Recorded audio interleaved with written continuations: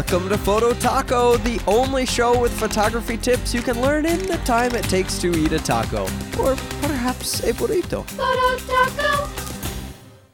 Hey everybody, I'm Jim Harmon, the host of the Improved Photography Podcast, and today I want to talk about EVFs for your camera.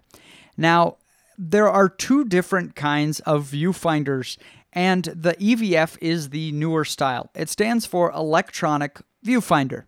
Now, on a DSLR, if you own a Canon, a Nikon, whatever it is that you have, then when you look through the viewfinder, you're looking at kind of like looking through binoculars. I mean, you're looking directly through the lens, and then the image from the lens is bounced up with an actual mirror up to a prism, and then that displays through to the viewfinder. So that's what you look through when you take the picture. But an EVF works differently. The image goes through the lens to the imaging sensor with no mirror there, and then the imaging sensor kind of records a little video of it and displays it in a tiny, tiny little TV up in the viewfinder, and that's an electronic viewfinder. When electronic viewfinders first came out, they were met with a lot of criticism by photographers. They were small, they didn't have good resolution, they were laggy, meaning as you moved the lens, like there was a little stutter in the video, it wasn't quite real time as you moved things. It just wasn't great at all. But now EVFs have come a long way, and since I switched to the Fuji X-T1 away from my Nikon D810, I have learned to love the electronic viewfinder, but honestly, it wasn't hard to get convinced because the viewfinder in the Fuji X-T1 is absolutely beautiful. And it's not just Fuji. Other companies also are coming out with some beautiful, beautiful, big, bright electronic viewfinders. So some of the benefits of having an EVF are these. First of all, you get information that you can't get on a traditional style viewfinder, because on a traditional viewfinder, I mean, you're really just looking through binoculars.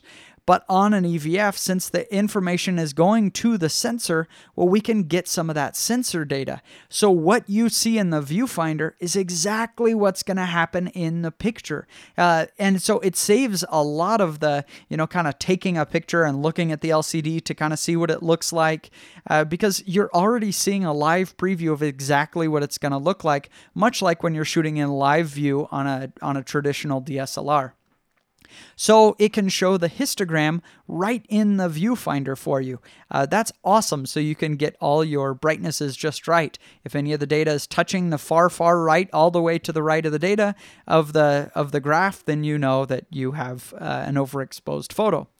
Also, you get the focus distance display, so you can see how far out your focus point is. That's really handy for landscape photography, because I definitely need to know when I'm focused to infinity.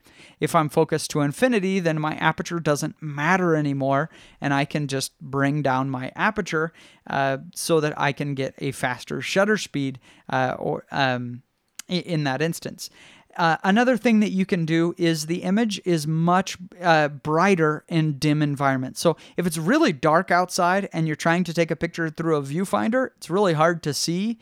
But on the newer EVFs, it does much better because it can use the ISO on the camera to boost the image. So it's kind of like you're seeing with night vision goggles through it. So for dim environments, an EVF is a really nice thing to have. And also you can see focus peaking there. You can do focus assist zoom, where you're zooming in on part of the photo, so you can make sure it's looking sharp as you zoom in. And the part that's probably my favorite part of the EVF is when you take a picture, boom, it shows it right in the EVF, in the display there. So you don't have to keep chimping, going from the viewfinder to the LCD, viewfinder, the LCD, pressing the play button. It's just right there, right for you to see. So I love having an EVF on my camera, and I wanted to just show some of the benefits to having an EVF, so that if you're considering moving to a mirrorless camera that has one, you won't be intimidated by it, and you may see some of these benefits as soon as you switch over. Thanks for joining me on this episode of Photo Taco, and we'll see you in the next one. Photo Taco! The views expressed on this program by independent host guests and callers do not necessarily reflect the views of Improved Photography LLC or its advertisers. Some links mentioned on this program are affiliate links where a permission is earned. Olé!